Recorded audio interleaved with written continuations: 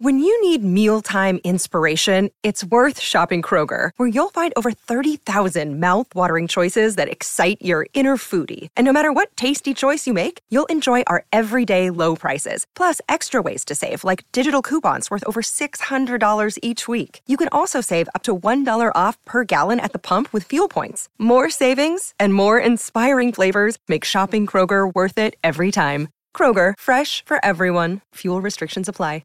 Yes, welcome back. We're going to talk about Alan Border's comments again. Me and Benny Hogarth, we butted heads over AB's opinion of the Australian cricket side. I look forward to the apology. Part 2 of the season previews. Going to discuss some key points, talking points, storylines and whatnot. 2022. Guys, the Cowboys really punched above their weight, shocked a lot of people. Now, I don't know if any side in the competition can emulate exactly what they did, but who's going to be the team that everyone goes, okay, wow, they're doing something here? Now, this is this won't wow like people as much, but I do think Manly, if Tom Trbojevic stay fit, are the most swingish side in the sense of like I can see a world where they don't make the 8, but I can also see a world where they can genuinely challenge for a premiership because Tom Trbojevic, if he stays fit, DC obviously, you obviously got your son playing really well, good footy. You've got Schuster that was, I know he's injured, but it's okay. KO Weeks at the back at fullback was silky as anything. They may have finally solved their 9/14 issues ever since losing Appy and then Nasi Fainu obviously had his dramas. They've got a young guy, Kum Chan, I think his name is, Gordon his first name is, very explosive. Lockie Croker, not naturally a 9, whereas Gordon is. So I actually think they may be surprise quite a few people. Dude, I love Schuster as a player. Yeah, a couple of years ago, he was my favourite player to watch, and the best sign for the Manly fans was watching him run up and down like the hill at Collaroy, up and down, really getting his losing some timber. Yep. And some of his touch, I watched him play in the trial game against the Roosters. Beautiful player. He's still a unit. Oh yeah. I can't remember a half being that big. Can you remember anyone that chunky? No, and that's such a beautiful from your touch. brother? Probably Olsen Filipana. Olsen, yeah, that would be big about strong. it. But just you can't. You'd have to go back that far to think of a. He's got the best square up for a big fella I've ever Yeah. seen. It's beautiful. I've never seen a big fella square defence up like that. It's really, really good. And some of those young forwards, Olakawatu last Oh. week. Holy cow. He's an origin bowler for me. Oh, I think you might find him on the edge. I do, boys, like Tigers and Dogs stand out for me. I think, I'll talk about the Tigers for a second. Like Dogs are going to have they'll get better as the season goes on and they start to understand each other and develop combinations. Tigers, the first trial against the Warriors, granted missed a lot of key men, of course, but they were terrible. But it's just the knack that Tim Sheens has got to look at a side, go away and say, I know how to adjust them. I know what style they should play. Last week, they were fantastic against Canberra and they did it without Coruscant. I'm telling you now, I really expect Brooks to play toward his potential under Sheensy and Benji and Robbie doing a bit there. I really like what I saw with Clemmer. Clemmer had the right mix last week of hitting the line hard and getting the ball dummy underneath, feed the ball to Dewey. I think that Isaiah Papali'i is one of the most intelligent forwards in the competition. I think there's a lot of upside there, Webby. I'm more excited about the Dogs than the Tigers. I think the jury's out on them. I think that takes a lot more than just the changes that they've made. Apparently, by all reports, Michelle Bishop come out and said they're starting in the squad for round 1. Dogs are going to pick 2 of the most exciting young players that they've had for a long time in their system. Okay. Preston and Alamotti? I think so, yeah. I just think the revolution that's happened there is hard to ignore. I know they get more players next year is probably when they'll really start to hit their straps, but just think of where they were coming from. Yeah. They were a club that had a cap that was so out of whack that they were talking about it being a decade to fix it, and they won the recruitment off season, didn't they? Didn't they? What? They had Kickow and Reid Marnie. I think they're a massive boost for that club. The question mark is over Flanagan and who's 7, but Burton has become so dominant, and it's just gotten better and better. And the World Cup only enhanced that. I just think if any team's going to improve, it's got to be them, and they should be knocking on the door of the 8. Do we think? I think the Dogs will win a comp the next 5 years. Oh, I think. There's your clickbait. No. I think if you look at what Gus does at clubs, whatever criticisms go his way and all the rest of it. He's a genius at recruitment and putting things in place. My understanding, there's some great young players coming through there, and like people have said that a lot of times about Penrith and they coming through, but eventually they got there. If not in 5 years, if not in the next 5 years, then I think very short. Put it this way, Webby, it wouldn't surprise me. I expect them to be a finals team next year. I think this year would surprise me if they are, but I think next year they will be. And once they get there, okay, it'll be booze to the honey pot. They'll be recruitment will become a lot easier. I can just see. I see rapid rise in the Bulldogs. And they've got Serraldo there now. Everyone talks about him being an untested NRL head coach, but I think he's gone beyond just your normal assistant, given how much he's achieved and how much control he had under Ivan at Penrith. And he's also got Gus there, who he worked with when Gus was there. And I think that's a big. He's a rookie coach, but he's more than that, and he's also got a good operator in Gus above him. Unless, of course, it all starts to go to water and they don't win matches, and then I think what really gets on Gus's goat sometimes. I can understand it. And it did I didn't know the ins and outs, but maybe it did with Hook. But the ability for a coach not to knock on Gus's door and say, "Hey, Gus, what do you reckon?" Yeah. Do you know what I mean? Like if I was a coach, there's certain areas you've got to stay in your lane. But if you got him there and you're a rookie coach in that situation, you're mad not to just pay a little bit of respect and say, Gus, you've been there and done it. Well, what do you reckon? What should we do here? Gus is a prickly pear. We all know that. Yes, he is. That's a kind way of putting it. But he's a very smart prickly pear. Yeah. So you're better off. And also, when he's in that role, you're better off running with him than against him. I think also with the Bulldogs, which is, a kind of off the field, but the Laundry Group are behind them as well, and they are a super successful pub organisation, got a bunch of pubs everywhere across the country, I'm pretty sure. And I think every good club needs a real strong backing financially, admin-wise. And I think that's a big part of it as well. But that's the thing with Gus. Sorry to cut you off, mate. That's the thing with Gus.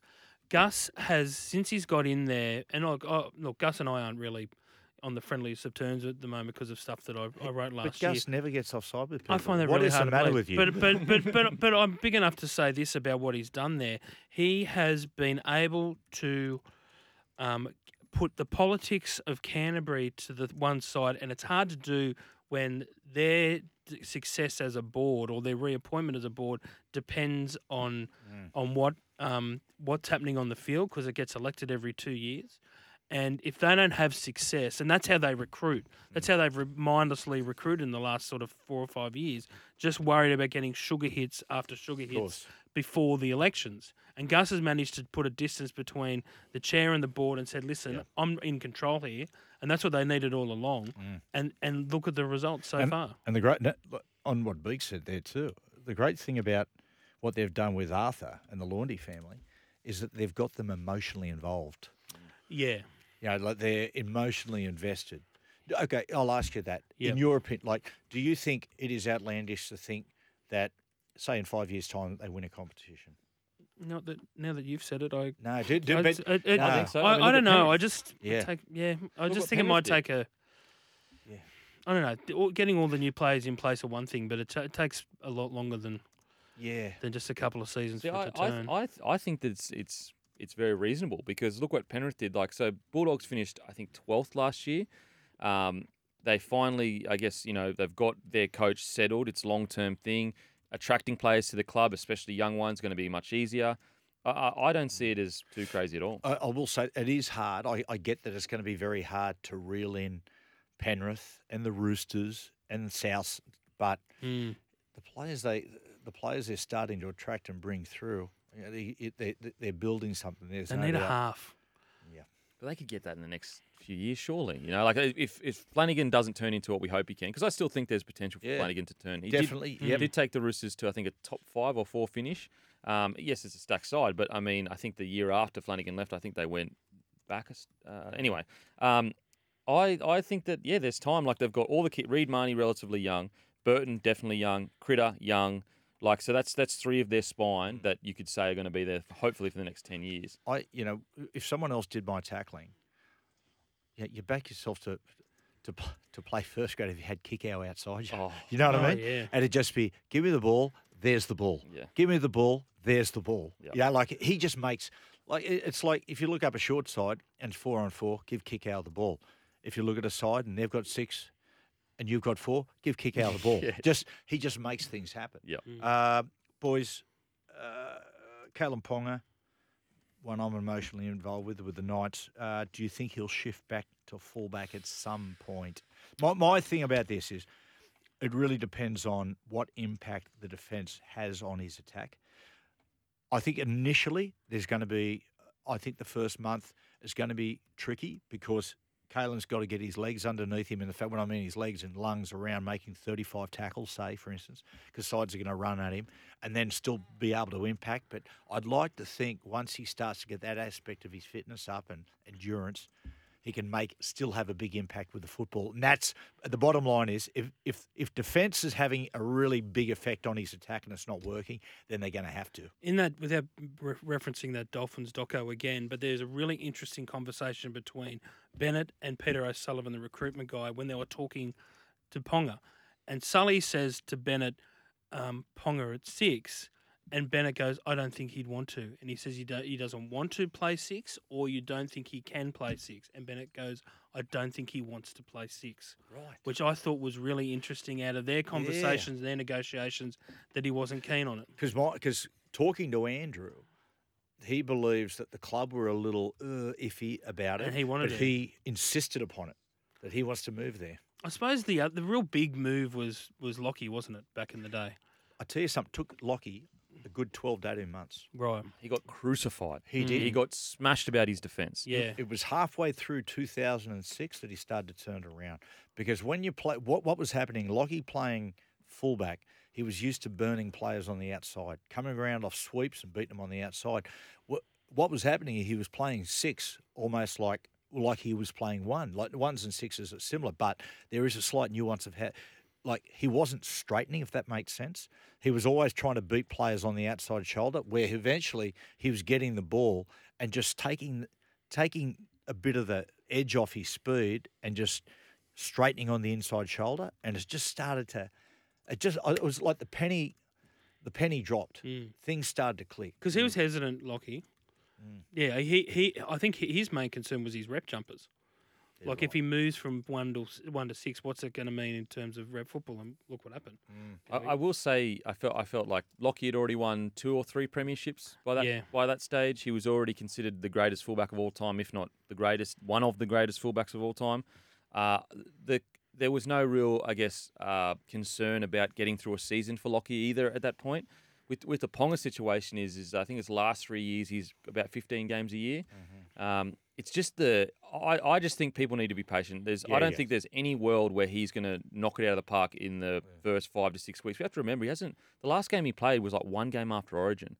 So he's going to be rusty. It's going to take time. I think that patience is needed. If you put him back to fullback, what was the point of it all? What was the point?